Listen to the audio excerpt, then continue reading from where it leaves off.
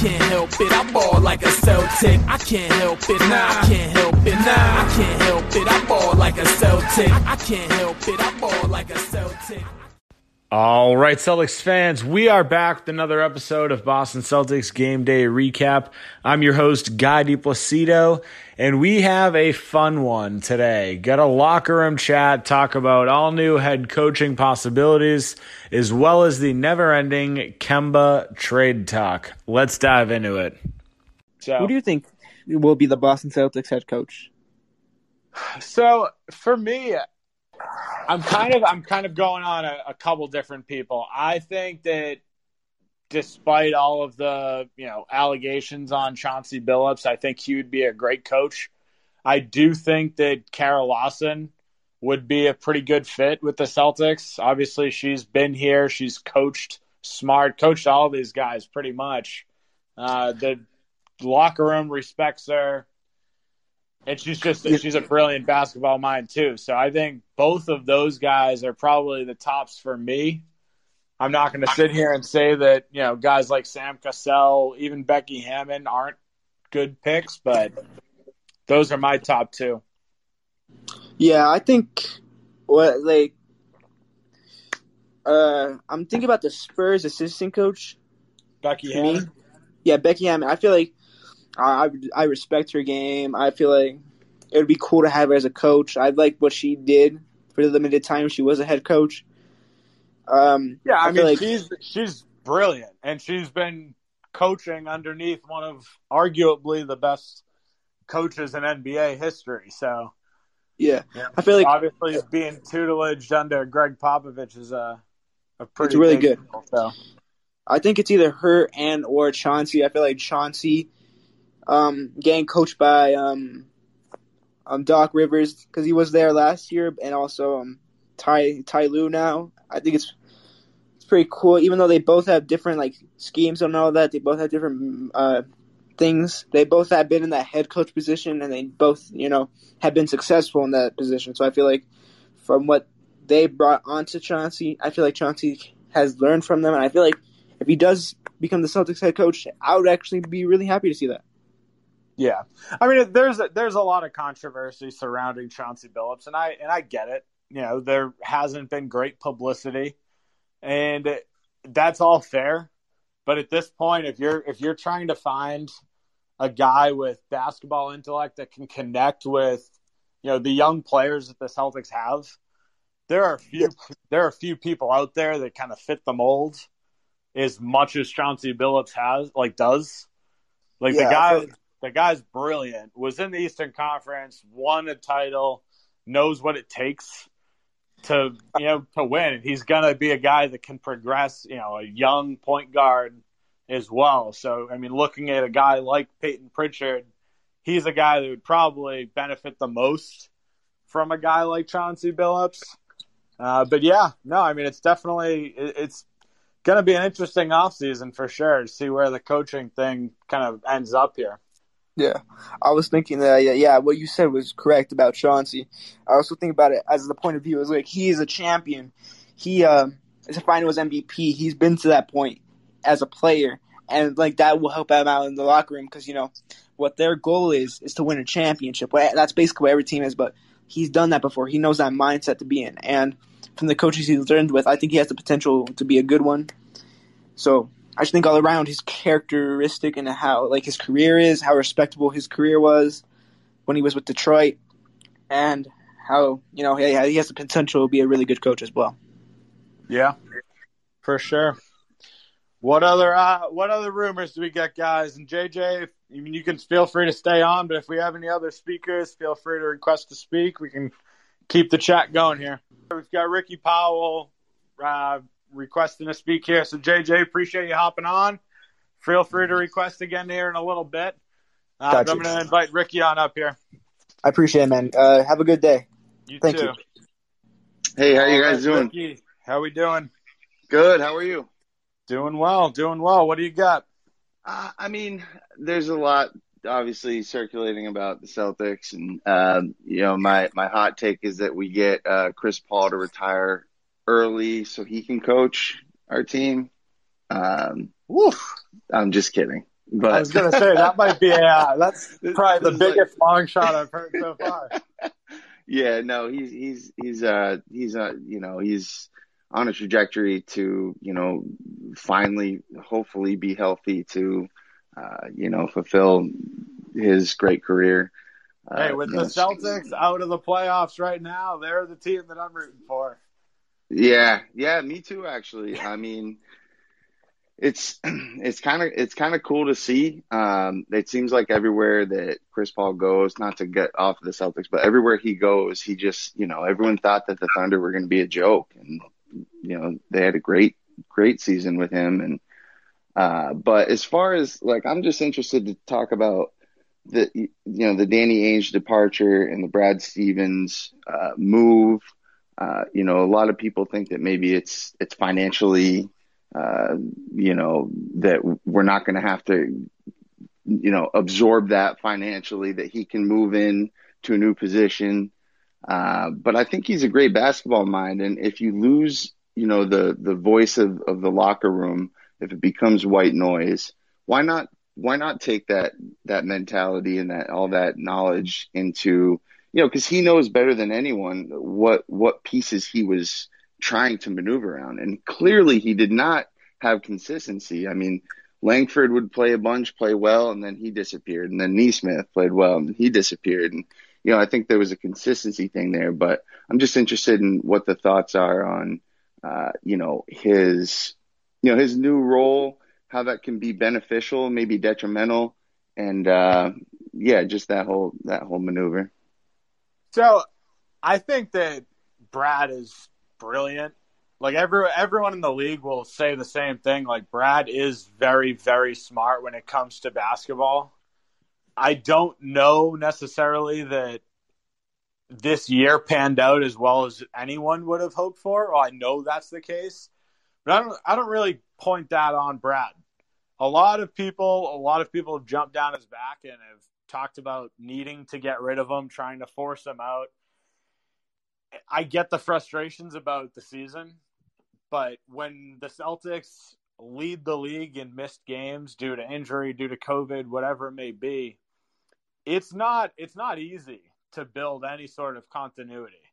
And I'm not going to blame the entire season on injuries because that's not it. I'm not going to blame it all on Brad. I'm not going to blame it all on Danny. I mean, I'm not going to blame it all on the players, but there is a certain blame pie that goes around, and you know, everybody that I just mentioned has a piece of it, right? Like it's not a one size fits all thing. It's just not that scenario. So for me, I mean, I think that the move to the front office for Brad I think it's gonna work out well for a couple different reasons. And there's one thing that I'm a little hesitant on as well. But you were right. I mean, when you mentioned that nobody knows the Celtics like Brad Stevens does, that's 100% true, right? Because if you look at the one guy that knows exactly what this team has been lacking this year, it's Brad Stevens. If there's one guy that knows which pieces will fit with the current roster makeup, it's Brad Stevens. My only hesitation. Totally, I agree. I agree. I mean, continue. So my only hesitation on the Brad Stevens move to GM, and it's not a big hesitation. I still think he's going to do a good job in that role. But my only hesitation is he's built a relationship with some of these guys for, say Marcus Smart, 7 years. If he has to come and make that tough decision to, say, trade Marcus Smart or trade Kemba or trade any of the guys, really, decide not to re-sign Shemi, like, he's the person that's having this conversation now. And I don't know. I guess my concern is I just don't know whether or not he has the gumption to do that. Right, because of the personal relationships correct. that have been gained for sure. Normally they try to, separate it a little bit. It almost sounds like you think that it was maybe almost a premature move, like, with, the way that this year kind of panned out. and having it just, be, how it went with the injuries and the COVID, and obviously Jaylen Brown going down late. It was huge. I mean, beyond, So Yeah. do you think it was premature to move on? And also, do you think that he's going to coach again ever? Probably. So right? I don't really think he is going to coach again. I think this is it's a massive upgrade as far as work-life balance goes. Yeah. And I think that played a big role into him accepting it. I don't know that I would say that it was premature, because I have a feeling that when all the Indiana rumors were circulating back before the trade deadline, I have a feeling that was part of the reason that he didn't accept a job back in college. I think he already knew about Danny retiring at that point, and this has kind of been leading up to it. What I would have liked was at least some sort of interview process. And there's been a lot of, I guess, hate circulating the Celtics on this part as well, because when Danny retired, there was no sort of interview process. They didn't look towards other candidates. They didn't talk to anyone about it. It was very hush-hush. And, I like the fact that it stayed in-house. I like that it's still, Celtics to the core. But we didn't really have any sort of decorum for it. So that's a really good point. One thing that just to drop this seed is with all the free agents leaving, right? All the people that we have seen just come and go, the highly touted players. I wonder too if Danny had a sense of, with the Isaiah Thomas move, kind of the cold-hearted feel about that not only is it cold and you're up, in the Northeast, but to get people to come here knowing that he kind of did that to Isaiah Thomas, if that maybe was somewhere in either his mind or somebody's, that, these players are people too. And not that he wasn't, nice to Isaiah Thomas, but I mean, with the passing of his sister and, the hip thing and, the decline of his career after he was, the all-time leading, he was up there with the scorers of Celtics past. I wonder if that had anything to do with it too. Just the league is watching, Yeah. I mean, it's so I was listening to it's a podcast with Steven Jackson and what's the all other this guy? Up in Smoke. Up in Smoke. Yeah. All the Smoke. Yeah. All the Smoke. That's what it is. I was listening to the All the Smoke with Isaiah Thomas on there, and they talked a lot about kind of how the Celtics did him dirty, and it was very differently shaped than I was expecting, because he talked a lot about how the only negative aspect of that whole situation for him was the medical staff themselves didn't really tell Isaiah Thomas how bad the injury could be if he were to play. So he didn't really have any ill will towards the front office. But that part to me is a massive issue, is the medical staff themselves. That should be the one area that no ball club should vary from. And part of me the last couple of years have kind of been thinking that the medical staff just needs to be completely redone. And a lot of that came to light this year once, everybody got hurt. Pretty much everybody. And I don't know if it's the medical staff or we just got cursed with some, bad people or brittle people, I should say. But sure, yes, it's i.e. Gordon Hayward. I.e. Gordon Hayward. I mean, he this year it proved to be frail as well, and I was the most excited to have him. But and I'm not stoked that he left either. No, don't get that twisted. I still to this day said that I think that Gordon Hayward was the best facilitator on the Celtics while he was here. And I will die on that hill saying that. But if you look back historically, right, like Gordon Hayward was a guy that was playing pretty much a full season every season up until he came to Boston. Obviously, That was a freak injury. You really can't say much about it. But you look at Kemba. He was another guy that played 70 to 78 games per season, didn't really miss any games until he came to the Celtics.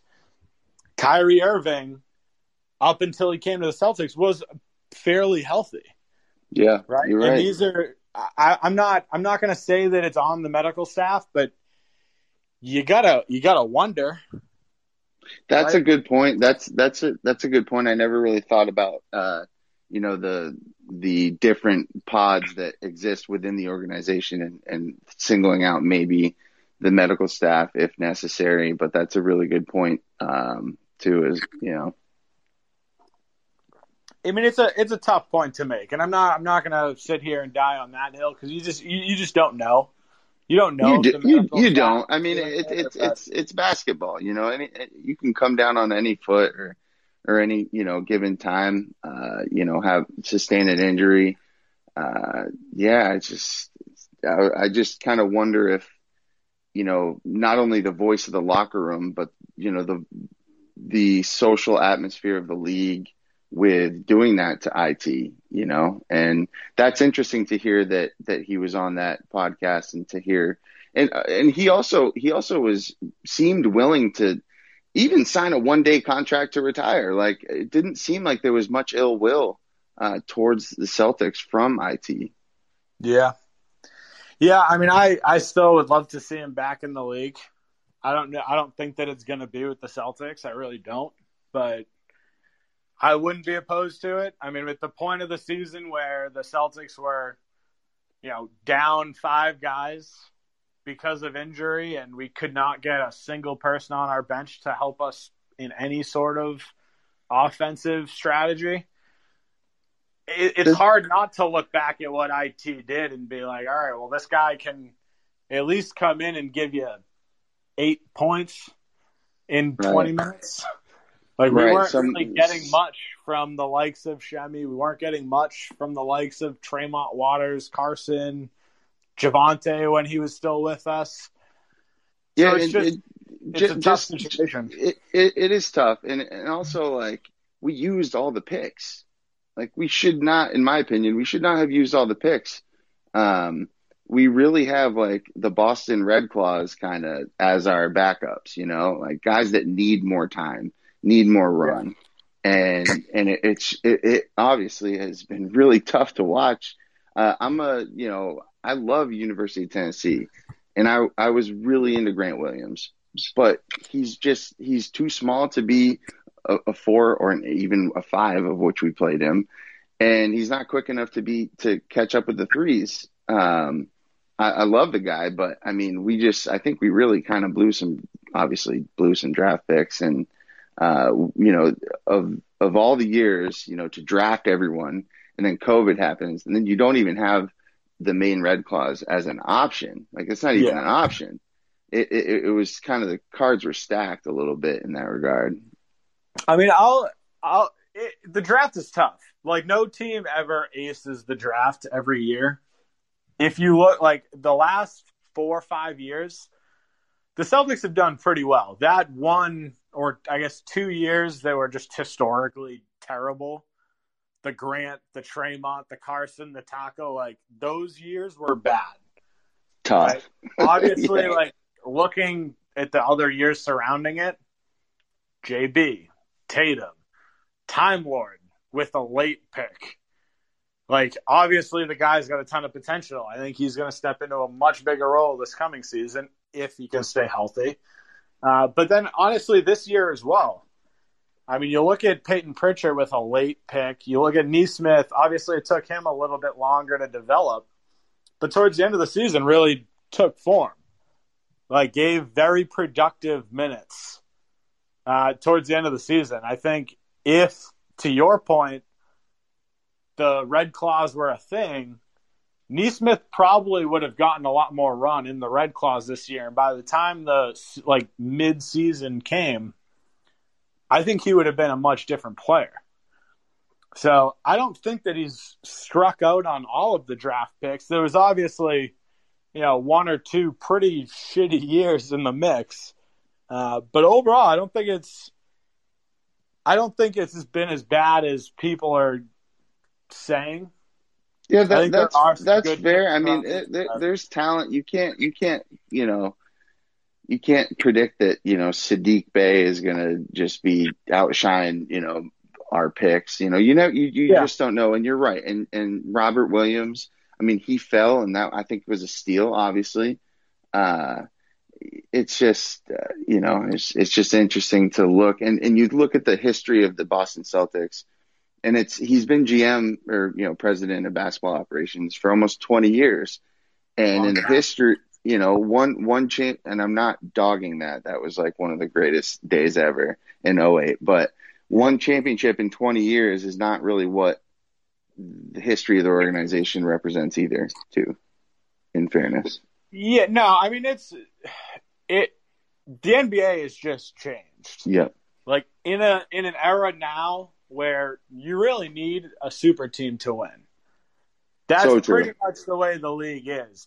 Honestly, in my opinion, the only team that has won in the last 15 years, pretty much, that hasn't been a super team Pistons was the Raptors. Oh, Raptors.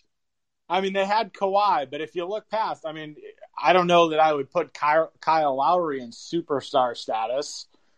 Like, I don't even know that year if he was an all-star. Norman Powell was, like, I believe a rookie. I don't even think he was relevant at that point. So, like, great last name, though. yes, he does. Yes, he does, Ricky.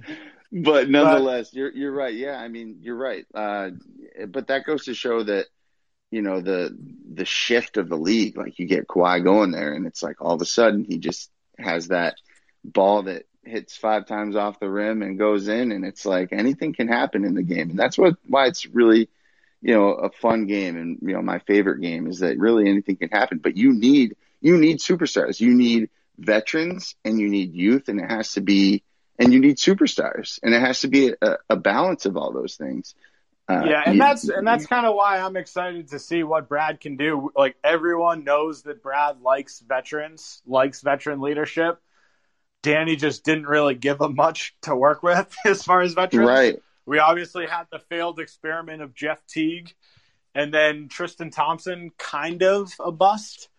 Right. But now that Brad's kind of at the helm there, I do think that's something that's going to change. I hope so, because I was, tell me that if we got Fournier and Gordon, right, like, I personally would give up Marcus Smart for that. If we had to give up a first and, the 2 seconds for Fournier, and then Marcus Smart to get you need proven NBA basketball players. You don't find the Tatums and the Donovan Mitchells that often. And you really want to get proven NBA basketball players that know the system, that can score and defend to whatever degree they're capable of, but like proven NBA basketball players. And that's what I've been kind of salivating for these moves. And it's nice that you think that Brad will come through on that and understand, we need proven ability, not just, flip of a coin, I hope this guy works out type stuff. Yeah. I mean, I think that Brad knows more than anybody what this team needs. And I'm hopeful that he's going to take the moves to get us there. But Ricky, I'm going to bring up another speaker here. Hey, guys, invite Tyler thank you. Appreciate you, man. Absolutely. Appreciate you coming on. All right, Tyler, what do you got? What do you want to talk about here? Man, I just want Kemba out. Is that like really a big shocker? Like, it's not a big shocker, and I have my 2 cents about it. But who are you thinking as far as trade target? Man, I was almost thinking maybe like a Alonzo sign and trade. Not possible, sir. No, really? I didn't know that. It's I didn't not. know Yeah, no, it's New Orleans cap, so I didn't know.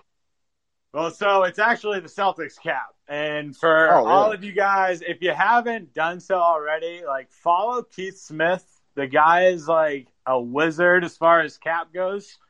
John Corrales of the Boston, the Locked On Celtics had him on the podcast and we're talking through some of the likely trade scenarios for Kemba.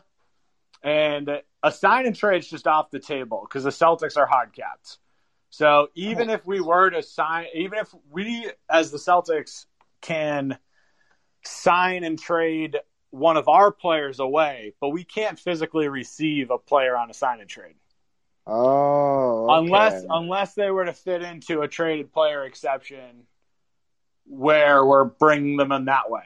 So Lonzo Ball doesn't fit that bill, unfortunately. I'm 100% in agreement that Lonzo Ball would be a great fit with this team. Unfortunately, it's just not possible. That sucks. I know. And a lot of people keep bringing that up as an option, and it's not really an option just because the cap is what it is at this point. But there have been a couple other trade rumors surrounding Kemba. We've seen the Porzingis deal where we're sending Kemba in a first out for Porzingis.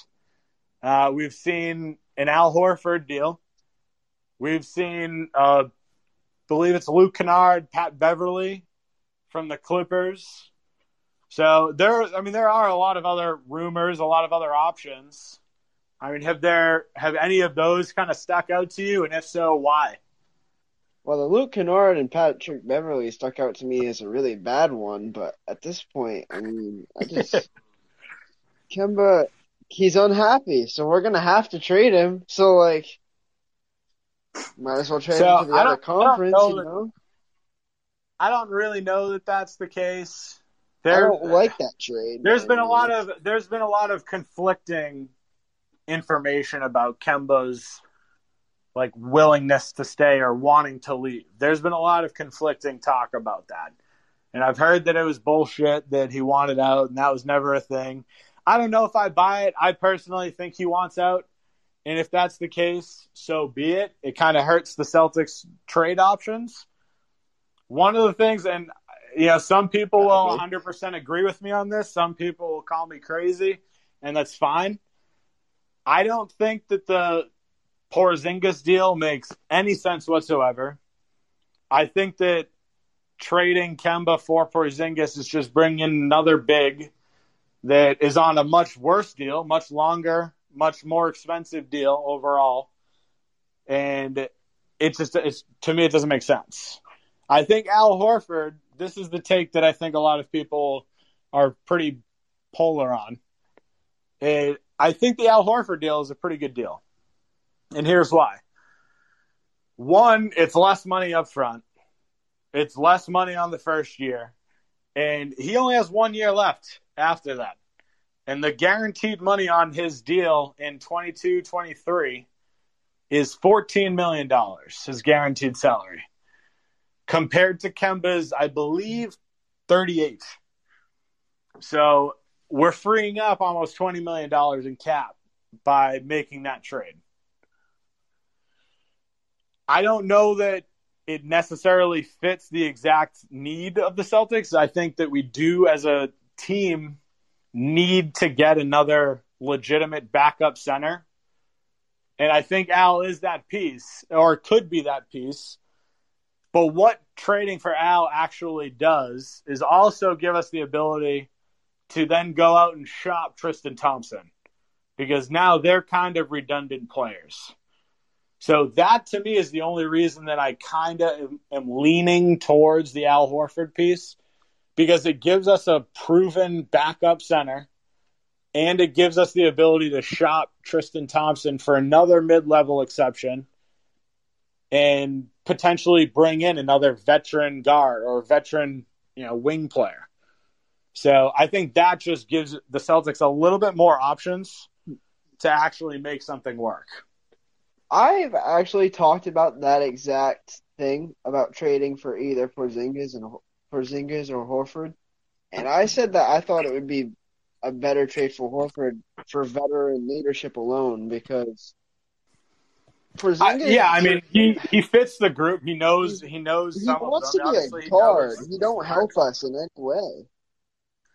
Yeah, I mean, I think from a veteran leadership standpoint, it's fine. I mean, it's just it's coming off of two pretty bad stints in both Philly and in Oklahoma City. I mean, obviously the Thunder just shut him down completely because they didn't want to see him play. But he was having a pretty good season statistically in OKC before they shut him down. I mean, they wanted to play their young guys, they wanted to develop, and they wanted to tank because they wanted a more draft stock. So, that part, it is what it is. You got to move past it. I think that it wouldn't be a bad play for the Celtics. You're offloading a lot of salary. Al Horford's not as good as Kemba. I'm not going to sit here and say that. It's a step back talent-wise. But if you're looking towards, potentially the future, you're freeing up a lot of cap. And it gives you the ability to move some other players around to bring in other pieces. So that's what I got on that topic, Tyler. But I got another guy coming in here, William. Tyler, appreciate you hopping on here. Feel free to stay on. Appreciate you. Hey, what's going on, man? What do you got here? So I want to touch on what Tyler spoke about in trading Kemba. Okay. So I'm 50-50 on it, and here's why. If we can get back something decent for Kemba, I'm all for it, right? But at the same time, I'm not. I really feel like when he's on for us. You know what I mean? I do. And no one can deny that. I think the issue with him, though, is he still thinks he's in Charlotte. And I think too many people have felt that Kemba needs to drop 40, 50 points a game. I don't think we need that from him. You know what I mean? I do. I think that's what's hurt the past few point guards we've had. With the Kyrie situation, it's like we didn't need him to be – we don't need Kemba to drop 40, 50 points. We just need him to be a facilitator. To me, that's what we need in a point guard. And you touched on the Lonzo thing. If we could do it, I wish we could get Lonzo because I think it would be good. I really think it would be good. Yeah, I mean, you know my thoughts on it. I mean, you're part of the Boston Celtics Till I Die Facebook page, and I appreciate that. But no, but I mean, honestly, it's just I think that Lonzo would be a perfect fit because the Celtics really do need a facilitating guard, in my opinion. Right. I think Kemba has a ton of value, or adds a ton of value when he's healthy. But the problem, like, next year is going to be a different year. We're going back to a normal season for the most part. So we shouldn't have as many back-to-backs. Kemba has an entire offseason to strengthen his knee. I think it's going to be better. So, I mean, that part's good, but I just don't know. Like, if we go another year and then he gets hurt in the playoffs, right? Is it worth the risk? Yeah, and that's my only concern. Yeah, that's why I say I'm 50-50 too, because it's like, you have this off season, and I'm eager to see what you can do with a proper off season, or even if it's, who knows if this off season will be proper. Yeah. But at the same time, do we want to risk it? You know what I mean? And I can't lie, his contract hurts. His contract hurts a lot. Yeah. So I mean, he's a great player, and if you look at the stats, people like gave him shit a lot this season, and a lot of it's fair if you're looking at his contract. His numbers are good. Like the guy averaged near 20 points, 5 assists, whatever, 4 rebounds. Like those are good numbers. But for a guy that's making $37 million, right? That's where you start to go, like, I don't know if that's 100% worth it. Right. But again, options are limited. Like the whole not being able to sign and trade because we're hard capped puts us in a bind. Yeah. The fact that, he is making as much money as he is, and he has as many health issues as he does, Right. makes the trade bait near impossible. Like, there are pretty much 5 teams in the NBA that have the cap space to just take his salary on and not worry about it. Right. Yeah. It's just there's not a lot of teams. Like, There really isn't. An intriguing option because the Knicks have the cap space, the Mavs have the cap space. You go into teams like the Grizzlies that are close. So there are teams out there that have cap space available to take on that salary, but it's if we go that route, what else do we need to part ways with as far as assets? Whether it's draft capital, or Right. other players. And at that point, is it worth it? Yeah.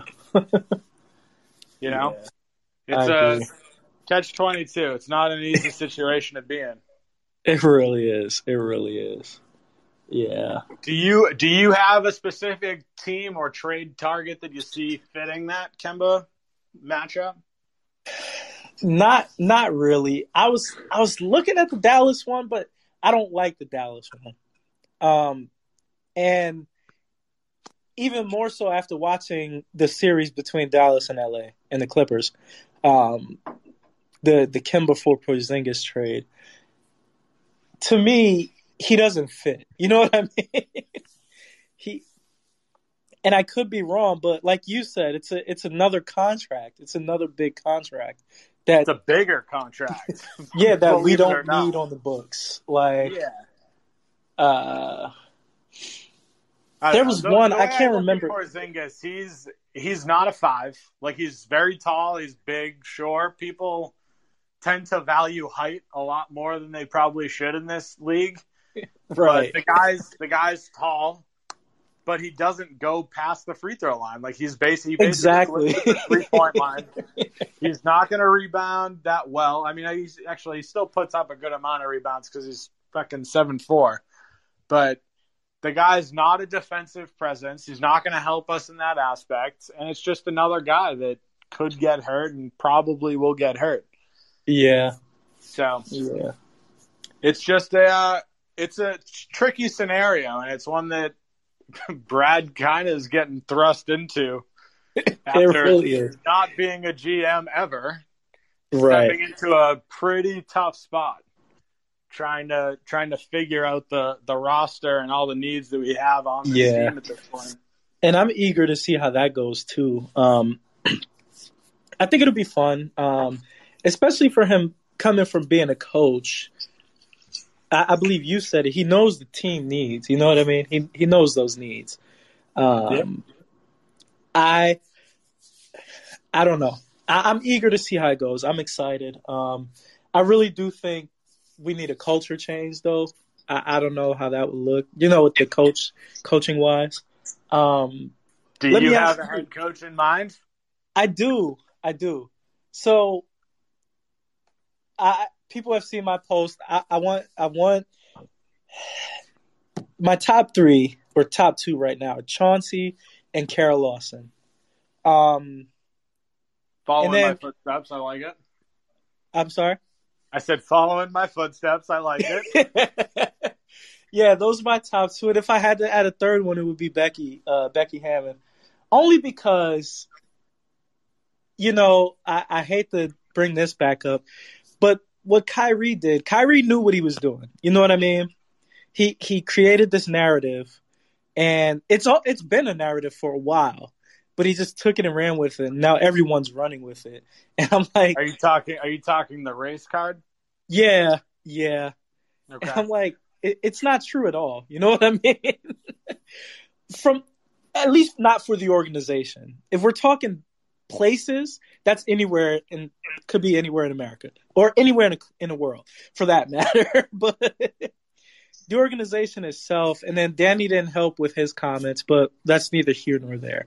And that's kind of why I was hesitant when they promoted Brad without any sort of interview process, because it was right in the midst of all of that, and they didn't give anybody else any consideration.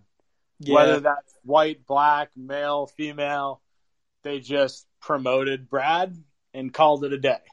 Yeah. And I had some friends who were like, whether or not it's the really? right move or not,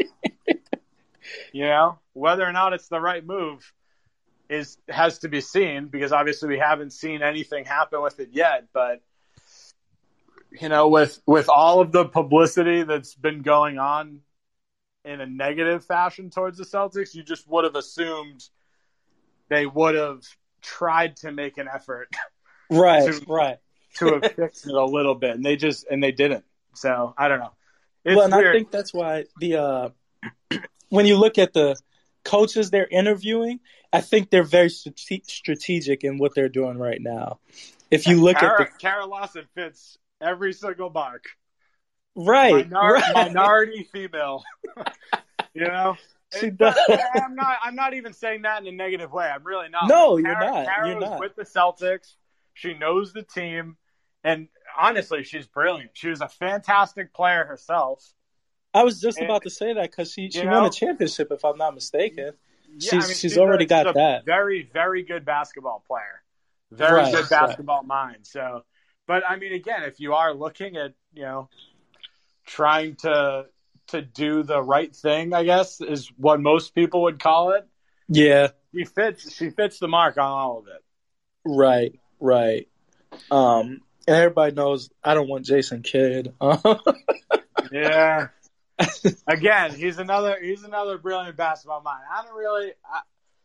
He is. I don't look too much into the personal stuff, honestly. Right. I'm not gonna, but people are entitled to that, and I totally get it. No, he is a good mind. He's a very great basketball mind. Like, if we're removing personal stuff, coaching wise, I still don't. Yeah. Yeah, I don't know. That's to be seen. I mean, I'm sure he'll probably land on a team somewhere at some point. Right. Whether or not it's the Celtics, we don't know, obviously. But I think he might be a fit in Portland. Maybe D'Antoni gets that job in Portland. But yeah, I guess we'll find out soon. But William, appreciate you hopping on here. I'm going to invite Jason up to the podium here and see what we got. All right, thanks, man. Hey, what's going on, guy? How we doing, Jason? I'm doing all right, man. Enjoying the show. Thanks for letting me get on here and chop it up with you a little bit. Absolutely. What do you got? Well, I mean, my biggest interest, the thing I'm most interested in right now is like thinking about the coaching, because as far as the player personnel stuff and different movement, I don't think we're likely going to see anything concrete come out around that until we have a better idea as to who's going to be at the helm coaching the team and see what happens here in the draft. So I've been really enjoying looking at draft prospects and then considering coaching candidates. One of the guys I like coaching-wise, I'm wondering why things have kind of gone quiet on the Cassell front. I don't know if it's because they're still competing at a high level in the playoffs right now, or if that's just not an area that they're looking. But everything I've seen on tape with that guy as a coach and just the feedback he gets from players. Another interesting candidate that's come up recently is Darvin Ham. Now, we got to be careful not to hold some of the Bucks' unique challenges against him, perhaps. But everything that's coming out about Darvin Ham is pretty similar to Cassell.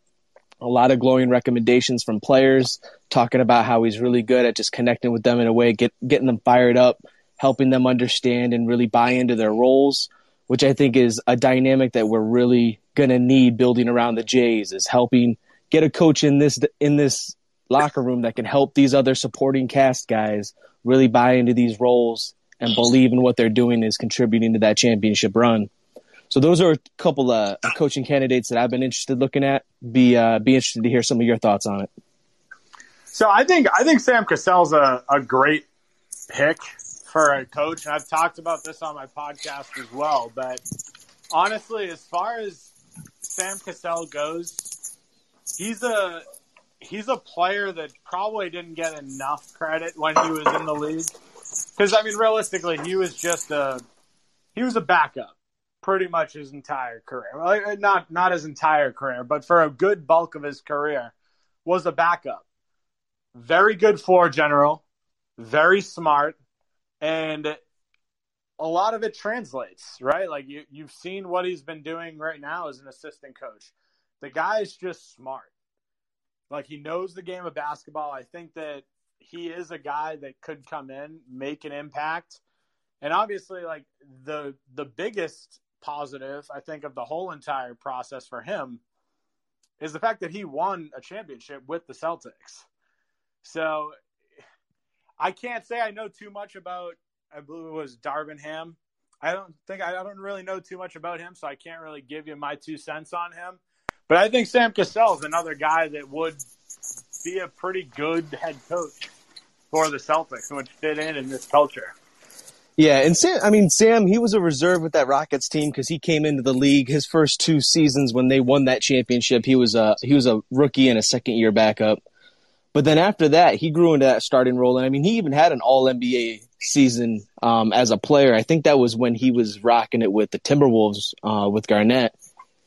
And then, obviously, he was a backup when he came to the Celtics. Darvin Ham, on the other hand, he's always kind of a backup player, a journeyman. He got most well-known because he was a high flyer. He's broken a couple backboards in his day.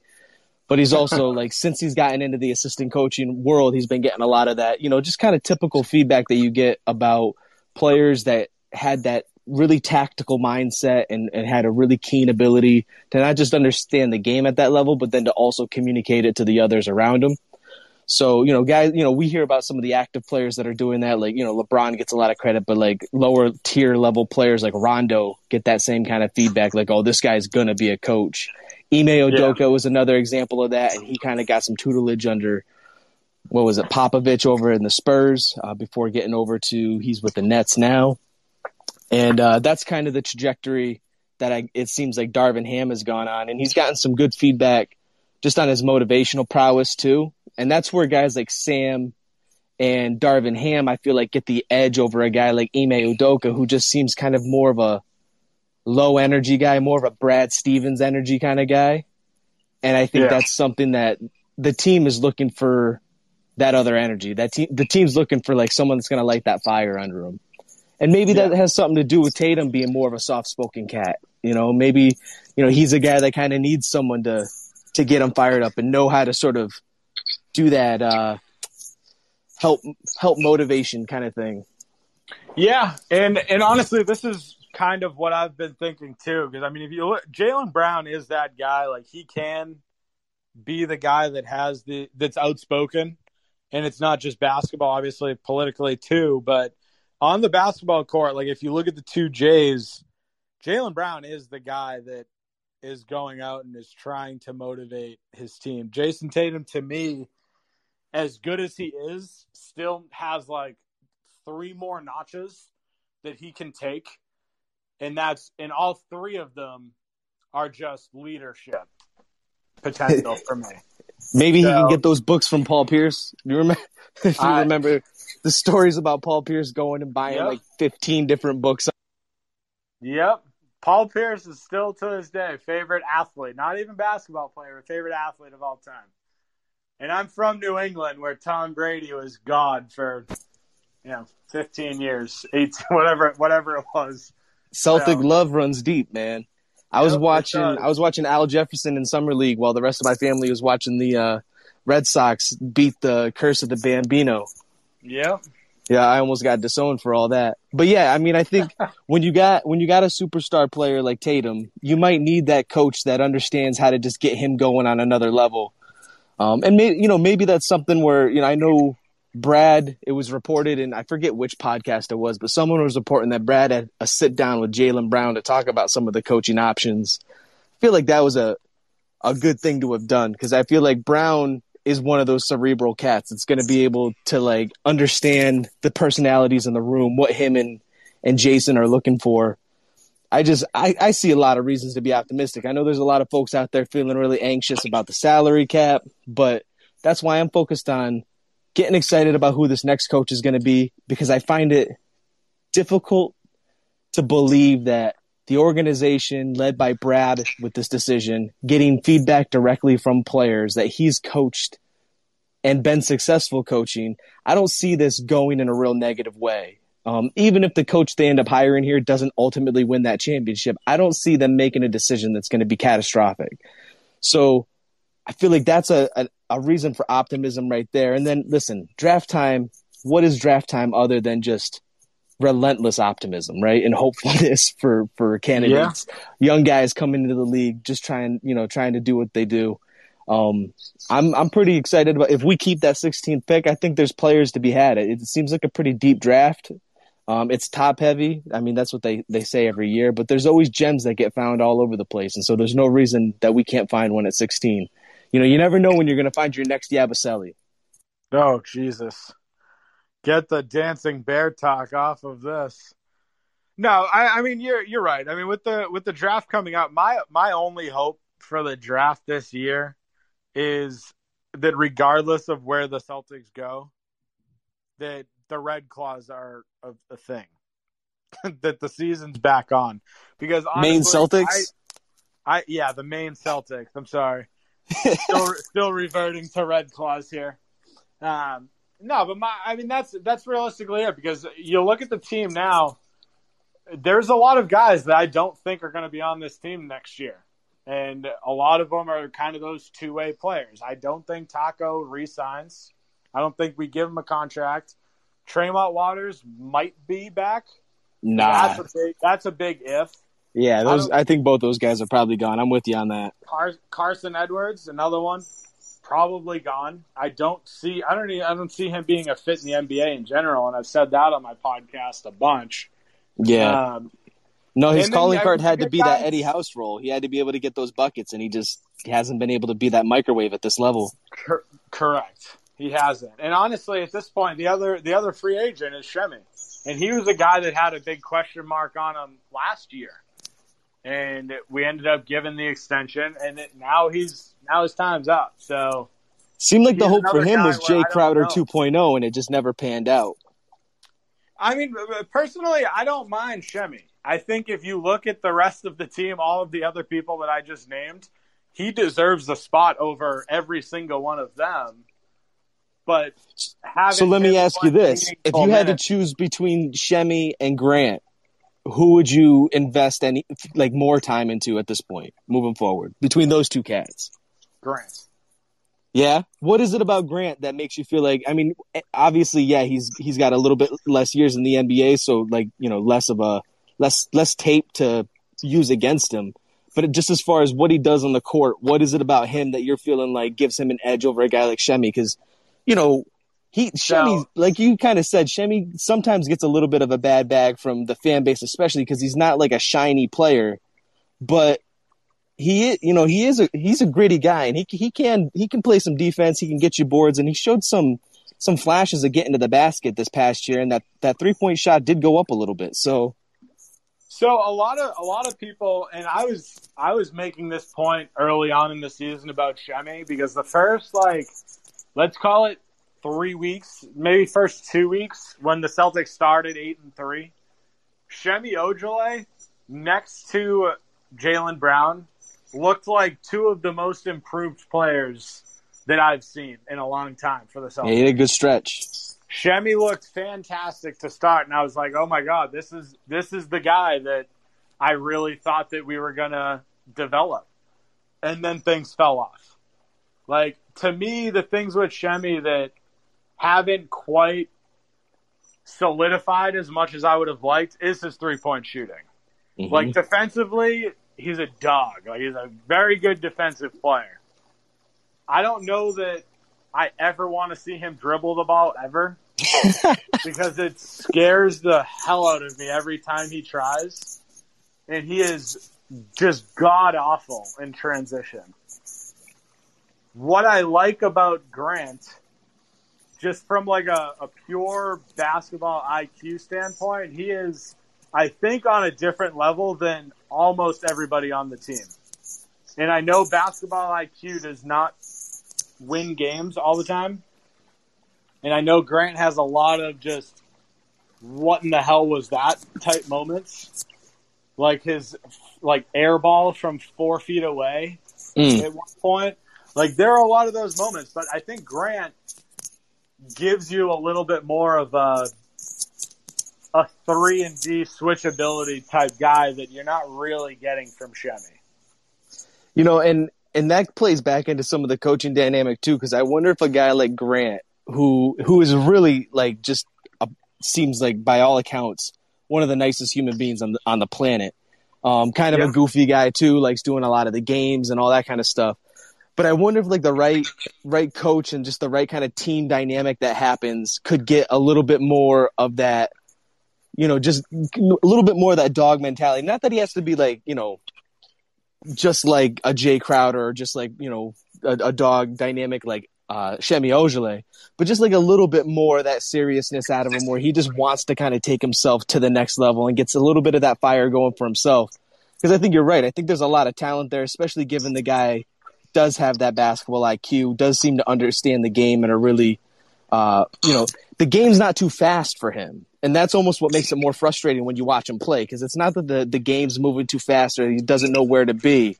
It's just sometimes it seems like what he knows to do and what he does just don't seem to sync up, which I guess doesn't make a whole lot of sense when I say it out loud. But no, I mean, I do get it, though. I mean, the thing with Grant that I appreciate is he knows his role like 90% of the time.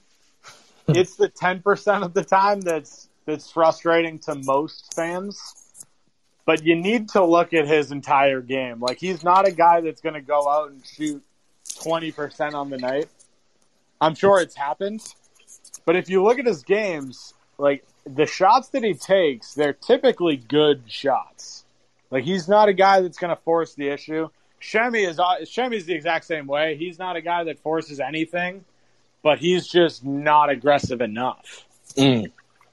So, I don't know. There's kind of a balance that you don't really see with Shemi that at least I see from Grant. I know that's not a popular opinion. I know a lot of people give Grant a lot of shit, and some of it is warranted, but I don't think enough of it is. I still think that he's a better overall player than Shemi.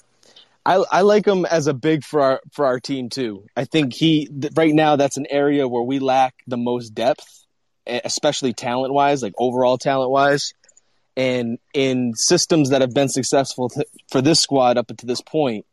Even when we haven't had exceptional levels of talent at that position, we've been able to get by or maintain. Like when we had the Tyler Zellers and the Jared Sullingers, because like just like you're saying, the bigs understood their role in the scheme, in the system, and they played within that, and were able to be successful, on a whole, as opposed to just leaning into the individual talent of folks at different positions. We got privileged a little bit when we got Horford coming in, because then we had a big that was just at a whole nother talent level, and it's been kind of, everyone I think has been fairly frustrated not having that equal talent to replace it since then. Yeah. We get a little bit of the tease from Robert Time Lord Williams, but the jury's out on if he can stay healthy enough for the full season, carry starters minutes. So it'll be interesting to see what they do with that position. But I think, Grant should be given, I think, a fair consideration just on the merit too that he fills one of the most necessary and depleted positions or depth spots on the lineup right now as it stands currently. So this is where I'll leave this topic, right? Is the one variable in all of this, I think, is Jabari Parker. Because you look at the Celtics right now and the role that Grant plays, it's the small ball five. Yep. And in the time that Jabari Parker actually played, that was the role that he came in and played. Yep. It was typically that small ball five. Sometimes they even went really small ball and threw Grant Williams in there also, moved him to 4. But, if Jabari Parker, with an entire offseason with the Celtics, dark horse, actually comes in and plays well, that's where things kind of change. And now Shemi's more of a wing guy than Grant is. Grant might get phased out. So it really, that to me, I think is kind of the, like you said, like the bigger dark horse. Because you just, you don't really know what you're going to get. I think he showed a lot of glimpses of hope. I think there are still obviously some glaring issues with him, with his game. I think that dude dug in though. Like he dug in. He got burned. He got toasted, but he dug in. He played a lot better than I was anticipating. Yep. I'll admit that. So, but yeah, that's where I'm going to wrap up. Honestly, it's like we've been on for a little over an hour. If anyone wants to stay on, I can make them host. But otherwise, I think I'm going to hop off here. I'll definitely do it again. So for the people that are on that aren't already a part of this page on Facebook, go to the Boston Celtics Till I Die Facebook page. And we'll probably continue to do these like maybe every week, every other week, talk about some upcoming news. So Boston Celtics Till I Die Facebook page. But yeah, appreciate all you guys hopping on here. And again, if anyone nice talking to you, man. To stay, let me know. I can't help it, I ball like a Celtic. I can't help it, nah, I can't help it, nah, I can't help it, I ball like a Celtic. I can't help it, I ball like a Celtic.